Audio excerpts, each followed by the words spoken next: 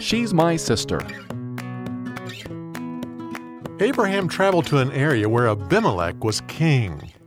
He told the people there that Sarah was his sister, so Abimelech sent people to get Sarah and bring her to his household. Once she was there, the Lord prevented the king from touching her. God came to Abimelech in a dream. "You're about to die. That woman you have in your house is married." "Lord, I'm innocent. The man told me that she was his sister. Besides, I haven't touched her." "Yes, I know. I kept you away from her. Here's what you're to do.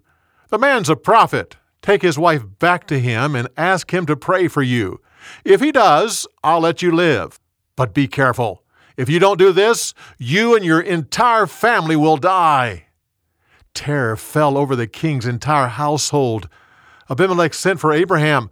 "Why did you do this to us? Our whole kingdom is going through tremendous guilt. Never in the world should anyone treat another person like this. What were you thinking of?"